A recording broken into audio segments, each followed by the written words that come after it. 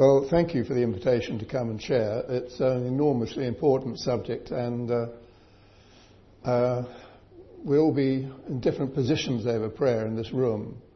So I hope that there will be something, at least, perhaps more than one thing, that is fresh to you this morning and may make a difference to your prayer life as we think this through together.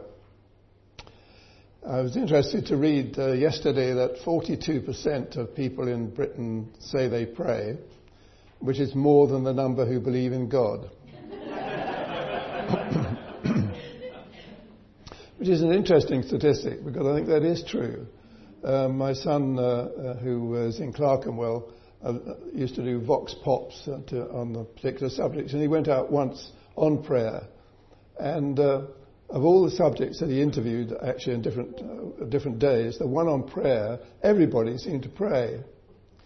But what they meant by prayer, and what you mean by prayer, and what God means by prayer, are all very different, I think, as we look at it together. It's the sort of coping. Even 30% of atheists are supposed to pray, but only in emergencies, you know, when I can't cope anymore. Well, there's no church in this world that can be spiritually effective without prayer. There's no church in this world who can succeed in mission effectively without prayer. And there's no church in this world that can see Christians grow without prayer.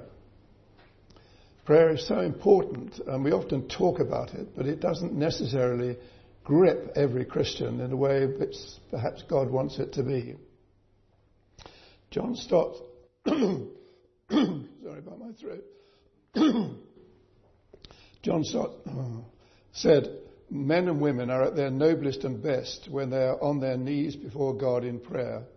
To pray is not only to be truly godly, it is also to be truly human. For here are human beings made by God, like God, and for God, spending time in fellowship with God."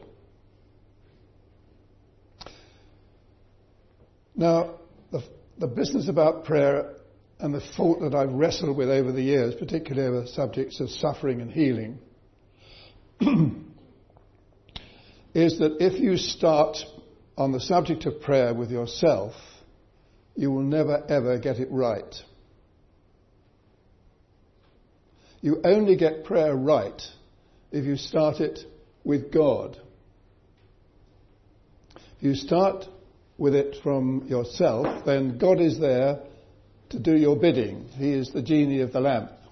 You rub your prayer lamp and God appears and says, "Yes, Master, what do you want me to do?" And we tell him. Whereas if you start with God, you kneel before him and say, "Yes, Master, what do you want me to do?" Because he is Lord. And that makes the whole difference to prayer. Because your approach is always with and for God. He isn't, as he is for so many people, the fourth emergency service. A wonderful example of kindergarten prayer, as I call it, which is starting with yourself, is John Ward, MP, of many years ago. "O Lord, thou knowest that I have mine estates in the city of London, and likewise I have recently purchased an estate in the county of Essex. I beseech thee to preserve the two counties of Middlesex and Essex from fire and earthquake. And as I have a mortgage in Hertfordshire, I beg thee likewise to have an eye of compassion on that county. For the rest of the counties thou mayest deal with them as thou art pleased." Well, that's kindergarten prayer in a rather lovely way. It's a wonderful quote, which I've used a lot. But the difficulty is if we start with prayer, it tends to be what I want. I want healing. I want success in my exams, even to the point of I want fine weather on my holiday. It gets a bit much when I want my football team to win, but it sort of starts from that sort of angle. And so many people say, "I've given up on God. I don't believe in God. And when you examine it, about 80% of those who don't say they don't believe in God are because they had the wrong concept of prayer. They prayed for their mother not to die. They prayed for their child to be healed. These things were not delivered. Therefore, there is no God. Therefore, I give up on God. So if you start from the wrong angle, you're going to end up really without any faith in God. And it's like a child in the sort of supermarket, going around fingering this, and I want that, and I want this, and I want that. And then when they don't get it, they stamp their feet, saying, oh, I want that. And then, of course, the coup de grace is, you don't love me if you don't give me that. And now, that's exactly, if you think about it, what people do with God. You don't love me because you didn't give me what I wanted.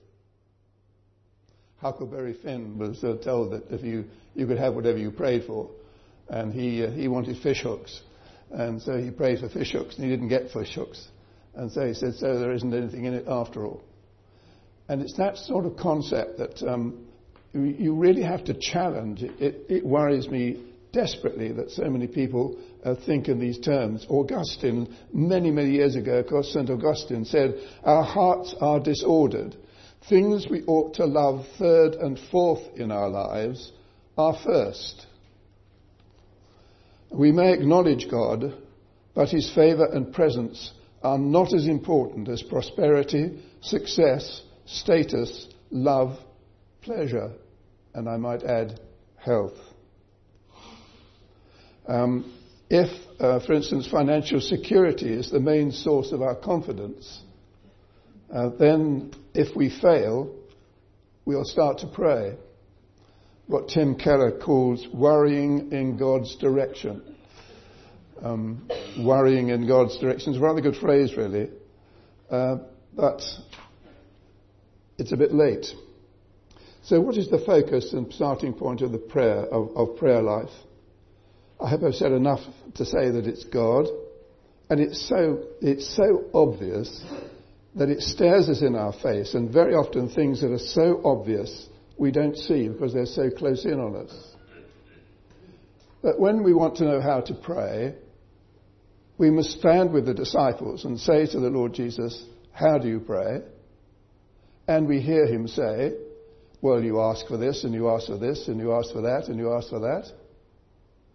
And you know, as well as I do, because it's been in your bloodstream from the earliest days of a child, that it is our Father in heaven, hallowed be your name, your kingdom come, your will be done, before there's any mention of our needs. Now, if you don't get that right, then prayer is always wrong. So prayer has to be soaking ourselves in God. That's what it is about. He longs for us to know him and to share with him. But the main purpose of prayer is the forwarding of his kingdom, the forwarding of his purposes on earth. And things like physical needs and other needs are quite secondary to that. They come in his compassion, but they are further down the line. So the real force of prayer is moving his kingdom, moving his people forward. And it makes a whole sort of difference to it. I mean, it's in a way sort of engaging with prayer. Metropolitan Anthony was someone who I heard on one or two occasions. I found him very, very interesting, a very deep man in the Greek Orthodox tradition. But he said this, God is always real, always himself. If we could stand face to face with him as he is and perceive his objective reality, things might be simpler. But we manage in a subjective way to blur this truth, this reality in front of which we stand, and we replace the real God by a pale picture of him, even worse, by a God who is unreal because of our one-sided and poor conception of him. And I think it presses us to say, in one of the beautiful passages of the Bible, John 15, Jesus says, abide in me and I in you, and you will bear much fruit. Now the key is there, What he longs for is that we might come closer to him and we might know him closer to us. And the result of that is fruit for his kingdom. And this sense of drawing to him, Paul, later on in his life, he wasn't a young man when he wrote it, but in Philippians 3:10, when I expounded Philippians at Keswick a number of years ago, I spent, because I was then retired, I was able to spend several months on it, and discovered so much more than I knew, about 90% more than I ever knew before. But the one place that it stopped me in my tracks was Philippians 3:10. I want to know you. I want to know God and the power of his resurrection and the fellowship of his sufferings. What? He wasn't a young man. He's an older man. He still longs to know more of God. He still longs to be lining up with God's purposes, to know the power of his resurrection and living and the fellowship of his sufferings, both things. But it's I want to know. And I've never got over that text. It's stuck in my spiritual gut, as it were, and it's still there. But the greatest desire is I might want to know him more. When John Stott was asked what was his greatest ambition, it was to know Christ more and to be more like him. So if that's our ambition, that is the driving force of our prayer. Time and time again, just loving him, just coming back in love, starting the day with adoring him. Many of you do that. As this morning at my breakfast table, as always, I just worship him before I start my breakfast and just love him and thank him for the wonderful things of being in life. I'm sure many of you do that.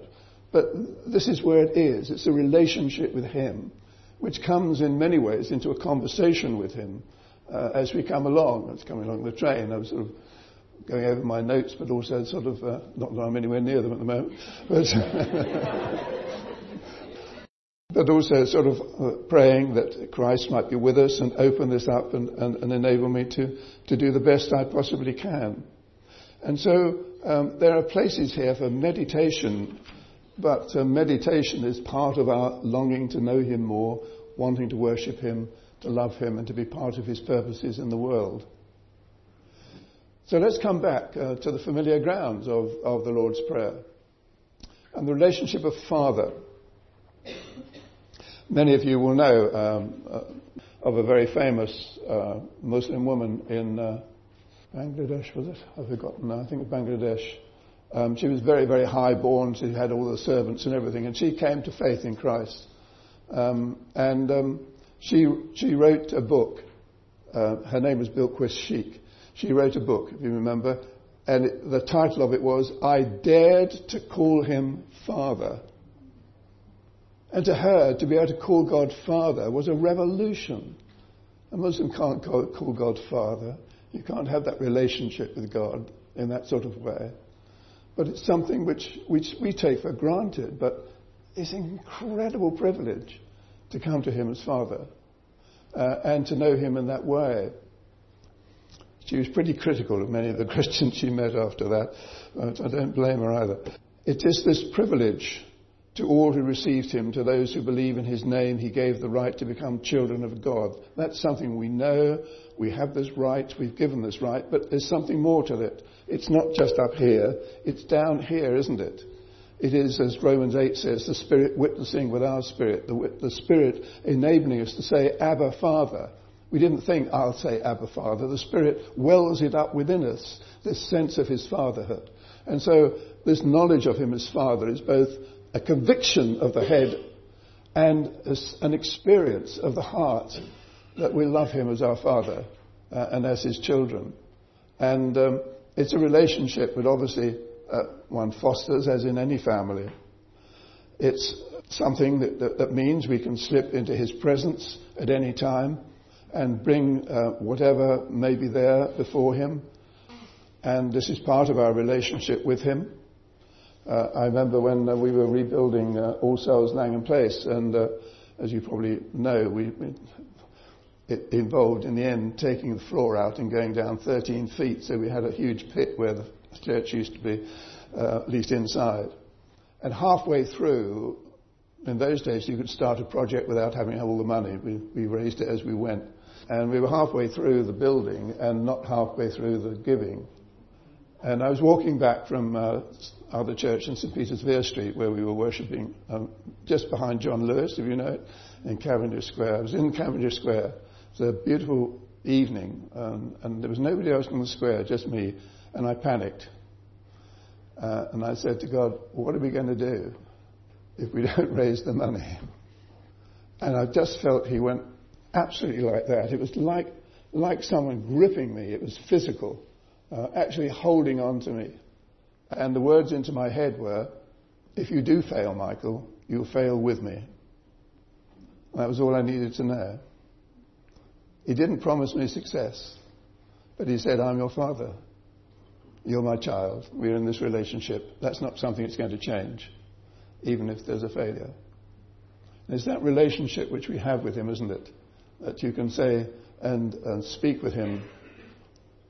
We had a huge celebration in Chester Diocese for the 450th anniversary of the diocese, and I took the opportunity for us to go for it as a diocese, and we took the Rudy, which is the racecourse in Chester, and we set apart this Sunday. We planned for it for every parish to come from all over the diocese. It was a daring thing to do, a huge marquee, and all the other things going on. It was like a great sort of fair ground. And it rained every day of the month before.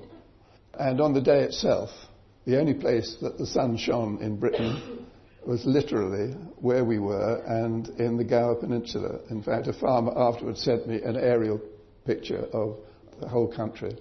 And people said, I suppose you prayed. And I said, well, no, I didn't, because I don't think that's what you do with prayer. But I did say to my father, it would be very helpful if it was.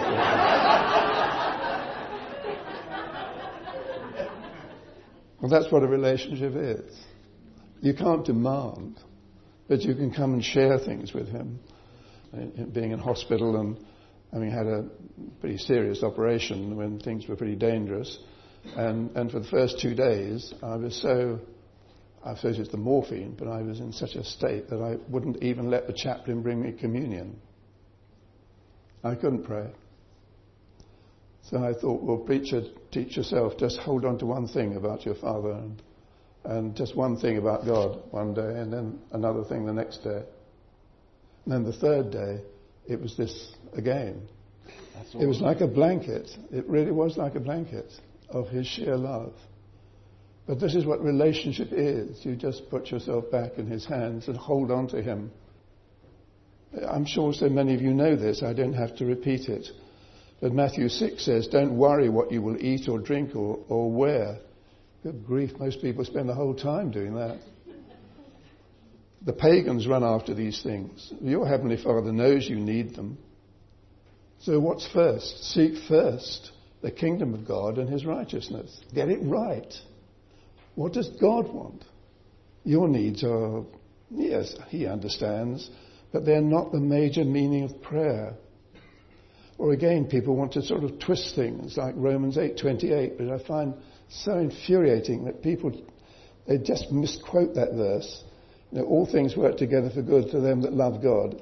Is that what it says? No, it isn't. And you take it out and say, you know, I had good weather on holiday, and that's what Romans 8:28 says. Or I found a parking place. I have a relative who does this, and I just run up the wall and down the other side. And you have to say, but if you look at your Bible, it's in the middle of a whole amazing chapter about suffering. So you can't do that about parking places in the middle. It's about suffering. And it doesn't just say that work together for good to them that love God. It is also, and are called according to his purpose. Now you begin to see where prayer is going. Prayer is about his purposes, not about our comfort. And what are his purposes? It goes on that you might be more conformed to the image of God. So suddenly everything's working together in our lives to help us, if we're willing to cooperate, to growing more as Christians, not to having a parking place or good weather on holiday. So it's a misuse of Scripture, the terrible misuse of Scripture, which is by so many people. But again, The purposes are there. That's the bigger thing of God's work amongst us as his Father. And hallowed be your name. Again, there's a tension for us in a way, because there was a time a little way back when people spoke about being high on Jesus, which I found, I don't know about if you remember it, but it's so offensive. This lack of reverence for God as God, which we see all around us, of course, with comedians and all the rest of it, the awful things that make us absolutely weep, really. But there is a great sense in which you have to get a balance between reverence and familiarity in prayer. In the days of morning prayer, and if you remember that, we used to sing the Venite every week with Psalm 95, and that says, "Come, let us worship and bow down and kneel before the Lord our Maker." Now, we don't often kneel these days, but I'm sorry we don't in a way, although my back as it is probably a good thing, but there is a sense of reverence about kneeling. I'm not pressing the point, don't worry about that, I'm pressing the attitude, that there is a reverence for God, as well as the familiarity, the wonderful privilege of being his child. And the two things have to be held together. It's a bit like respecting your parents, but also knowing their love. And if you get to disrespecting your parents and expect their love, there's a sort of clash. I mean, even as a bishop sometimes, you've got it happened near the end a bit, a chap coming to be ordained, and he comes in through the door and, "Hi, Mike," he says, and you think, yeah, okay. You sort of 26-year-old. And although you don't want to hang on to position, there is a balance between respect and familiarity, but particularly with God. Measure this. How reverent are we as we come in prayer? How much do we begin our prayers by waiting upon God? How much do we long to love him, to worship him and adore him? Or do we go straight in with our requests? So it's worship, it's love, it's a great desire to know him and to honour him. Then your kingdom come. We know this phrase. The trouble is I'm using familiarity, but how long do you pray with all your heart that the kingdom will come in Wonersh? This is your responsibility as a church. And you should be aching for the kingdom to come and to pray for God's mercy to be happening. It's extraordinary how people go back to this kindergarten prayer. I've been to Christian unions on several occasions, they say, we'll have our prayer meeting before, we have a prayer gathering before you speak, and you go with them. And this is absolutely true. I've been in major Christian unions when all they've prayed for is each other's colds or problems with their bunions, as I call it, bunion prayer. All their sort of bits and pieces. And never even mention the meeting or me as the speaker. And you just think, just a minute. You're absolutely cockeyed. You've got prayer entirely the wrong way up. Whereas waiting upon God for his blessing on this meeting and for his sensing and touching people and the Spirit to move amongst people. This is what you should be praying for. You should be praying for your kingdom to come, not for your bunions. They can wait. And so start to sort of move this out. What's your first prayer for your relatives? Now, I want to suggest that our first prayer for our relatives is that they might, if they don't know Christ, then your first prayer is your longing that they might come to know Christ. And this, I know, is a great burden on many of our hearts, whether it's children or grandchildren. But this is your first prayer. Their exams, their successes are very secondary as far as prayer is concerned. For those who are Christians, to pray that they may be growing in Christ, may find God's blessing in their lives, may be able to be of service. This is the focus of your prayer for your relatives and friends, for that matter. When you've got the priorities round the right way, you see how it alters everything. And for your fellow Christians. There's a wonderful example that Jesus gives of praying for Peter, remember, at the moment of denial, just before the crucifixion. And he turns to Peter when he sees Peter, and he says, Satan has asked to sift you as wheat. But I have prayed for you, Simon. Now, what do you think? You remember what he prayed for him? He didn't pray that you won't deny me, which I would have done, to pray that, you'll wake up and not deny me, Simon. No, he says, I have prayed for you that your faith may not fail. See the difference? That your faith may not fail. And when you have turned back, strengthen your brethren. Now just take that apart and see what that's saying. So you right onto the finger of the pulse of the need of Peter. Yes, he's going to learn through his failure and use it. Now here's your Bibles. Turn to Colossians 1 and verse 9 to 12.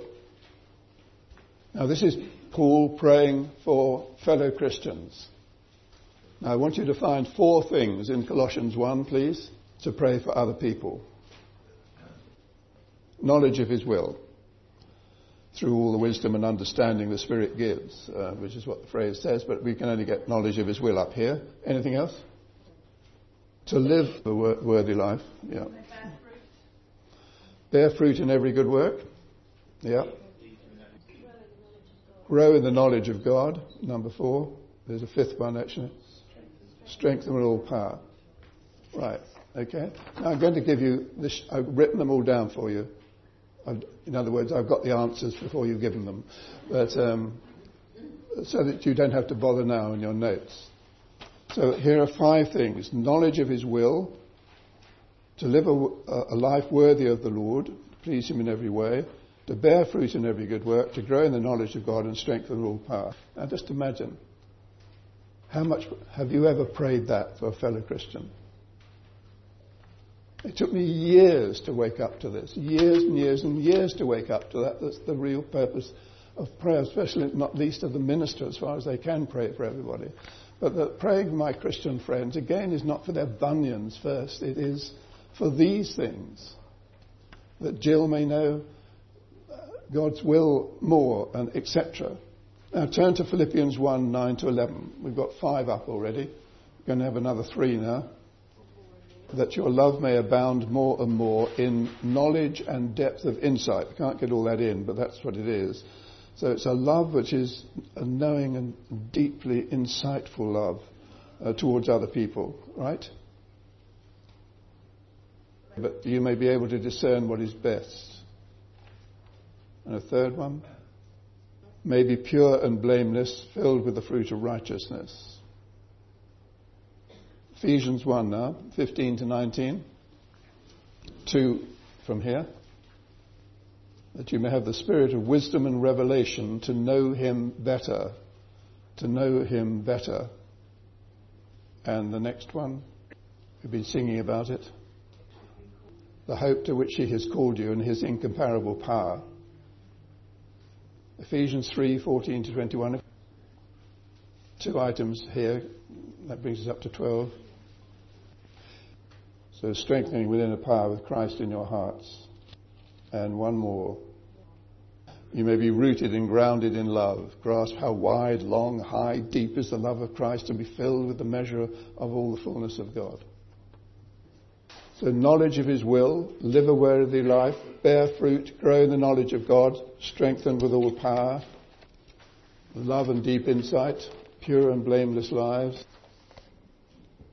Hear me seriously. These are the major prayers of the New Testament. Put together, they are the prayers of the New Testament. There are very few others. There are others, but these are the major ones. Apart from, of course, our Lord's Prayer in John 17. So what does this say to you and to me? It says what I've been trying to say from the beginning, that the greatest concern in prayer is about spiritual growth, spiritual evangelism for the kingdom of God. It is so obvious that if everybody followed Paul's example and we prayed like this for one another, the church would grow enormously, not just in numbers, but in reality, and therefore in impact. So I challenge you. which I've done in various churches. I put it down into 12 items. And one way of doing this would be that when you're praying for others, in your fellowship group, for instance, or wherever it is you're in, or other members of the church, that in January, say, you pray for them with item 1. And in February, you take item 2. And this takes a bit of discipline, and then 3. You don't have to do it like that, but putting it into the 12 items means that you begin to pray for people in this way. It makes a huge difference. Instead of praying, God bless Mary, you pray this week that she may know the love of God deeper and more fuller in her life. Instead of praying for John, you're praying that he may know the will of God for his life. Suddenly it's very different from saying, God bless John. Do you see? No, it doesn't have to be, obviously, over the monthly pattern. It can be at any point. But it transforms the way in which you pray for one another. And the obvious point was this. Why did Paul agonize over the Colossians and the Philippians and the Ephesians? Because he knew, as we all do, that when Christian lives are really being fulfilled and living in the light of Christ, they have an impact in the world. And a church that is going to grow spiritually is going to be a church that prays in this sort of way. It is so big that I want you just to think about it just for a moment, just pause about it and see how you could possibly do this.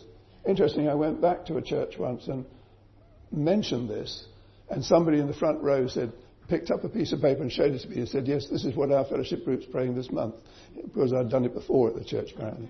And they, in the fellowship group, reminded each other of what it was for this month. Do you see what this would happen? But you're praying also for yourself in these terms. So we're into whatever it is month we're in. We're in January now, so you could start it really. You could start praying that for yourself. Just as you go to work, just as you walk down the street to pray, Lord, may I know, whatever January is, I've forgotten now, may I know your will more fully in my life. I just want to, it's so big that I think I want to let it soak in, and it's easy to say it, but it is so big in the New Testament that somehow you don't see it. You love the passage, we love reading them, but then you say, but this is the example of one of the great prayers of the New Testament. It's a great burden on my heart, but and then of course there are other prayers, prayers for opportunities to witness, that God may give us opportunities. And I always found it quite difficult. I mean, in the earlier days, you were all sort of supposed to if you were on a train, somehow find some excuse to talk to the guy next to you. Or some people can do that. Sometimes if you're the other guy, it's the last thing you want. But particularly if you're on a plane to America or something. But then you hear people who've done it very successfully. I said to God, I find this difficult. What can I do? And I thought it through. During the time I was at theological college, and I was working in the Charing Cross Hotel in my vacation. So I said, could we do it this way, Lord? I promise you that I will take any opportunity and opening to speak if it's started by somebody else. Do you know, I've had that for the rest of my life, and it's a wonderful thing to pray. But you've got to promise him, and you've got to do it. So I thought I was quite safe in the Charing Cross Hotel. They were a heathen lot. But on Wednesday at tea, they started talking about the Bible.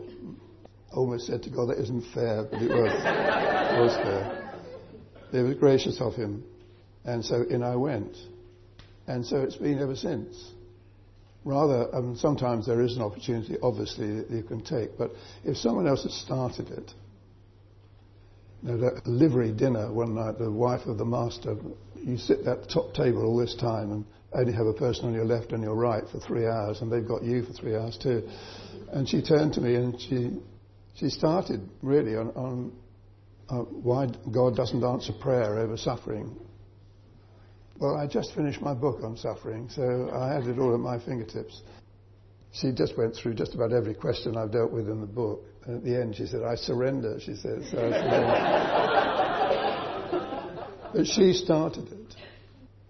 And I said to her, well, now let's get back to the fact, let's look at the real God, not at the God you want him to be. You form this idea of God, and until you get rid of that, you won't understand the real God. But if people give you the opportunity, say something, and you promise God, well, it's just a suggestion. You're probably much braver than I am, but this is how I've done it. And for ministry of the word, how much do you pray for those who are praying on Sunday? How much do you pray for the preparation? I was interested when I was at All Souls Langer Place. Every now and again I was facing a very difficult sermon. I used to ask the congregation to pray because I got this difficult sermon. And that week it was as easy as anything. If only they prayed every week, it would have been easier every week. But it's true. If you pray that this is what God wants, his word preached and expounded, and the preacher needs to have inspiration. It's not easy starting with a blank sheet of paper, as it were, and seeking to know how to handle this material. Paul would pray, Colossians 4, he says, devote yourselves to prayer, being watchful and thankful, and pray for us too, that God may open a door for us, for our message, so that we may proclaim the mystery of Christ. Open a door for us. Open the opportunity. So, your will be done. We haven't got to our needs yet. Your will be done. This must be meant from the heart. Not my will, but your will be done. We know the supreme example of that is in Gethsemane. And Hebrews 5 says about it that during the days of Jesus' life on earth, he offered up prayers and petitioned with fervent cries and tears to the one who could save him from death. And he was heard because of his reverent submission. Well, he was heard, and in the agony of Gethsemane he was heard, but he knew it was God's will that was an important thing, his Father's will, and so he wasn't delivered from the suffering, but he laid it before his Father, and he had said, not my will, but yours be done, which is the bottom line. And so his great desire is for the will of God to be done in any situation. And it is clearly for any Christian who means business with God the same thing about the direction of our life. It's vital we don't decide. I think this is a great trap. Sometimes we decide what God's will is for him and then ask him to bless it. And sometimes we think we're right. And there's some dangerous things going on about people thinking they have a particular word from the Lord, and it obviously isn't. But they're convinced. Whitfield, way back in 1743, a long time ago, I know, his first child was a son. You remember Whitfield was a famous great preacher. And he had a deep sense that the child would be a great preacher of the gospel. He called him John. At his baptism, he preached a sermon on what God was going to do through this child. 4 months later, the child died. And Whitfield was deeply convicted that his thoughts had presumed to know God's will without any basis of Scripture. And that's the danger, I think. I think of someone who was very close to, who was dying very young with a family. And she really got sorted out.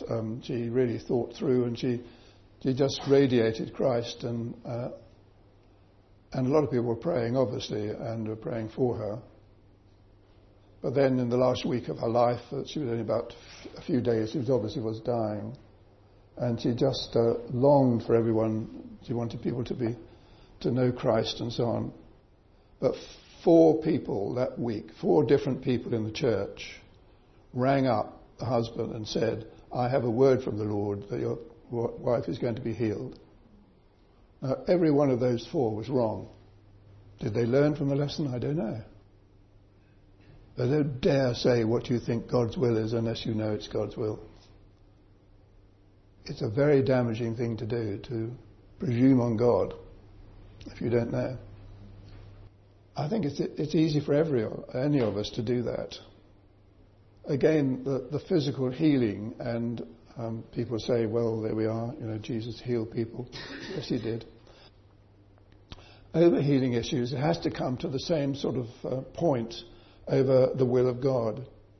For me, the operative area is 2 Corinthians 12, where, as you know, Paul has the thorn in the flesh, which is obviously physical.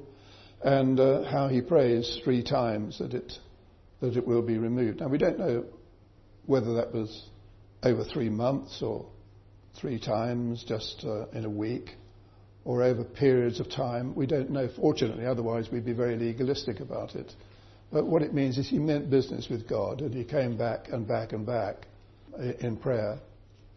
And then God says to him, "My grace is sufficient for you. My strength will be made perfect in weakness." And when I was doing this at a house party once, I remember, and this bloke came at me and nearly knocked me off the ship, and he bounced at me outside by the rail. And he was very angry about all this, but he said, "I suppose that anyhow Paul had to say, well, then I'll put up with it." And I said, "No, he didn't say that." Do you know what he said? He said, in response to that, "Then I will boast." It's extraordinary. "I will boast all the more gladly about my weaknesses, so that Christ's power may rest on me." In other words, I brought this to God. He understands the need. I've left it with him. And he's brought home to my own life and heart that this is not going to be the way. And so I want to take this and turn it back for his glory and use it for his glory. John Skinner, who used to be the vicar of St Saviour's, Guildford, says that at one occasion he went into the old hospital on the Farnham Road, just going out. I don't know what it is now, but there used to be a hospital there apparently. And he went into the ward to visit an elderly lady who was a member of the congregation, a lovely, lovely lady. As he went in, apparently it was a sort of mixed ward, there was this merchant navy man. He was absolutely foul-mouthed guy, and he, as soon as he saw a vicar in a dog collar, he went for him with every expletive he could think of about this God who was letting him suffer, and what was God like? He was supposed to heal everybody, and all the usual stuff that you get poured out at him. And he said, "Why is this happening to me?" And then he went down the ward eventually, and he came to the lady at the back. She was down the other end of the ward, and she said, "Why has this happened to me?" But she meant it differently. She said, "What is God going to do through me being in this ward?" She immediately turned it in that direction. And so as soon as she could, she was ministering to people in her dressing gown and moving around the beds. How can I turn this for God? That's the difference. If this is what I have, then if I can, I'll use this for God. So yes, we pray. Obviously, we bring our needs because this is part of being part of the family of God. One of the earliest books by Hallersby on prayer many years ago was a classic. And if ever you see it, you should get it. It's a valued item in my own bookshelf. And he tells of a guy called Samuel Zeller, who was a Swiss healer. He wouldn't say he healed, God healed, but he was the agent. And huge numbers of people came to him. And huge numbers of people were healed through him. And he himself had a near-fatal illness, something at any moment could have killed him. Throughout his life, he never was released from his own illness. But he ministered to other people. And he would pray over people that if God it's your will that they might be healed. But if it is not your will that they be healed, then give them the grace to take this illness and use it in the right way. Or something, phrases like that. And people have come back to me, just to save you having to do that later, and say, that's lack of faith, you say, if it is your will. And I say it's the absolute opposite. It's the opposite to lack of faith. It's sheer faith in God, that his purposes are bigger, and you want his will. So he used to say that over people. And as I say, many people were healed, but many others were helped through his confidence and the way in which he dealt with them. What I feel with all my heart I want to get across is that prayer is about relationship with God. It is about his kingdom. It is about his will. It is about his glory. And that is the main purpose of prayer. For spiritual growth, for spiritual effectiveness, for the advance of the kingdom against evil. This is the main purpose of prayer. Now we come to the needs, obviously in the Lord's Prayer. Give us this day our daily bread, which is basically needs rather than luxuries, as we know. This is something which is so natural to share with God. You'll bring things to him and talk with him about them and converse with him through the day, or pause at your office desk and pray for help and understanding about what you're doing, or grace, and this sort of thing is part of the needs, and sometimes very specific needs. When we were leading a house party in Corfu, we took people over to Albania 2 or 3 occasions.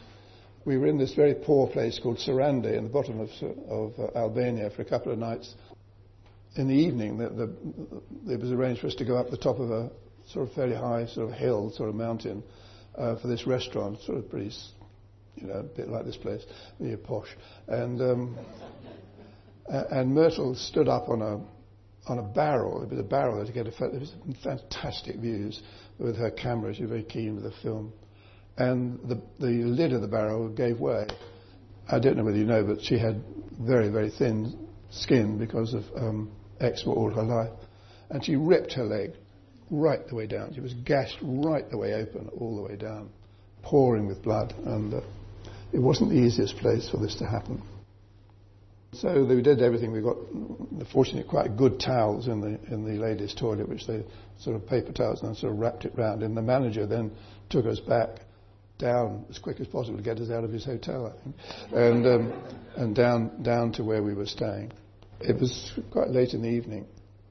As we came through, I noticed a couple of pharmacy signs, and I got her into bed at the hotel. And then I went up because what she desperately needed was a bandage that would go round, a particular type of bandage that would hold it together. And he said, well, how can you do that? You couldn't go to the hospital because she couldn't take stitches, and you can't explain to someone in Albanian about not having stitches. So I went back to where these pharmacies were, and they were both closed. And I stood on the crossroads in Saranda, and I said to God, what do I do? I mean, she desperately needs this. Where on earth do I find one in Saranda at this time of night?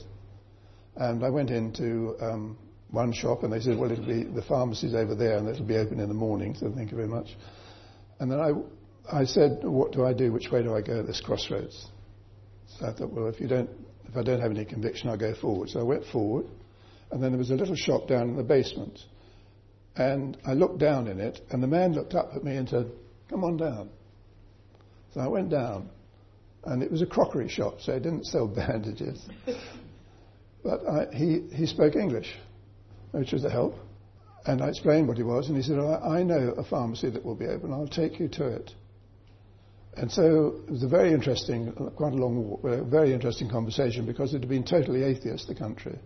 And so he didn't know anything about Christianity and hadn't known anything about Islam either, because it had been. So that was interesting. That's a side product. And then we got to the pharmacy, and he said, oh, it's shut. And then the lady walking in front of us, tall lady, turned around and said, I'm the pharmacist. I'll go back and open it for you. Now, that's impossible in a dull little Albanian town at 9 o'clock at night. But that's the sort of thing we can share. We do share with God, isn't it? This is part of being his family. So, yes, we share our needs. Don't want to decry that. That's part of life. And as Philippians puts it, we make our requests known to God. We don't demand. We don't tell him what he's got to do. We tell him what our needs are. And how he solves them is often very different from what we might expect. So I find this a wonderful privilege to be a Christian and to be able to share with God all the things of life, but never to demand, only to lay these things before him. And sometimes it has to be an arrow prayer. I was once in the House of Lords, and a very famous person, who I dare not tell you his name, but he was a very famous, rather powerful sort of person. He came out, he said, there is nothing left to hope for. Well, there we are. I had to promise God, didn't I? I wasn't going to fail him, but I did tremble a bit in front of this guy in the House of Lords. So I sent 2 arrow prayers up to God for help. And I said to him, but in Christ there's everything to hope for. And he immediately stopped in his tracks, turned round, and then we started to converse. So there are times when arrow prayers are very necessary, and we put them up to God in emergencies. Francis Schaeffer said this: "I must ask very gently, is it not true that our prayers for ourselves are almost entirely aimed at getting rid of the negative at any cost, rather than praying that the negatives be faced in the proper attitude?" I think that's very insightful. So we ask and we trust and we put ourselves in him. You know the prayer of the Confederate soldier of 1864 who actually died in the last battle of the siege of Richmond. "I asked God for strength that I might cope," I suppose, something like that. "I was made weak that I might learn humbly to obey. I asked for health that I might do great things. I was given infirmity that I might do better things. I asked for riches that I might be happy. I was given poverty that I might be wise. I asked for power that I might have the praise of men. I was given weakness that I might feel the need of God. I asked for all things that I might enjoy life. I was given life that I might enjoy all things. I got nothing that I prayed for, but everything I'd hoped for. Almost despite myself, my unspoken prayers were answered. I am among all men most richly blessed." And so, given to you this morning is what we call a checklist on devotional prayer, which will be perhaps a guide. This was given to you this morning as well, just now, which gives you sort of the usual pattern for devotional prayer. But on the back is something different. This is a possible pattern. I found in the end, I found it quite difficult sometimes sorting out, because when I've been young, you got a little prayer book that said, "Monday, pray for Africa." Well, what do you pray for Africa, you know? Well, I mean, it's ridiculous, really. Eventually I came to this point that if I had thematic prayer, I had a theme for each day of the week, then that would be something that I could operate with my daily prayer wherever I was, if I was on the train or walking down the street, as well as in my private time in the morning. And so this is a suggestion of the sort of way in which I do it. I've given to you Monday, Tuesday, Wednesday. So Monday, it's going to be people with whom I work. From my angle, that was my staff and so on, and people who seem to be enemies. Tuesday was world mission, or missionary people, missionary society, or mission persons in particular. Wednesday, all my relatives in depth and spiritual depth, that is praying for them, not just in the general way, but praying for them in this particular deep way, and Christian members of the church. Then leaders in the local church on Thursday, etc., friends in ministry, and world leaders and political leaders on Friday. Now, I know when I'm on the train, if I haven't got anything with me, that it's Wednesday, this is the day I'm going to pray for my relatives. And I know on Tuesday, if I'm walking down the street, this is the day I'm praying for my missionaries. So you don't necessarily have to have a list written out all the time, but you've got a theme for the day, and this is something it can be. It really works.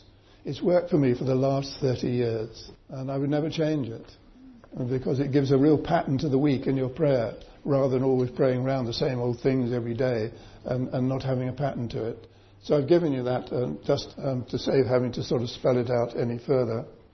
And so finally, the church itself at prayer also needs to see, and we've had all these different things I've mentioned, but there are times when the church has to come together to pray. It's very difficult to run a regular prayer gathering in a church these days, I know that, particularly when you live so far out of London and commuting and timing and all the rest of it. But really the church does have to come times when it comes together and really means business at a church with prayer. And I don't mean little groups that have feely stuff. I mean people who mean business, like the Church of God in Acts. It faces difficulties, it faces problems, it comes together and it prays, "Sovereign Lord." And it means business with God in prayer. And in some of the big projects I've been in, that's what the church has done. It has meant business with God. It's had an evening of prayer when we've come together, and we've done it in different ways, but nonetheless, this is the burden of the church, to know God's will or God's way or God's purpose, and particularly to pray.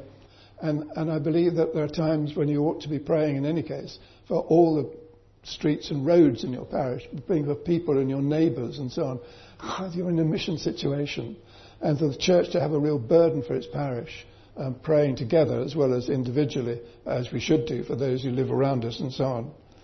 And for the organisations, much more that could be said, but I'm not going to go any further. So I'm going to end just with John Stott's daily prayer, which he used to begin the day with.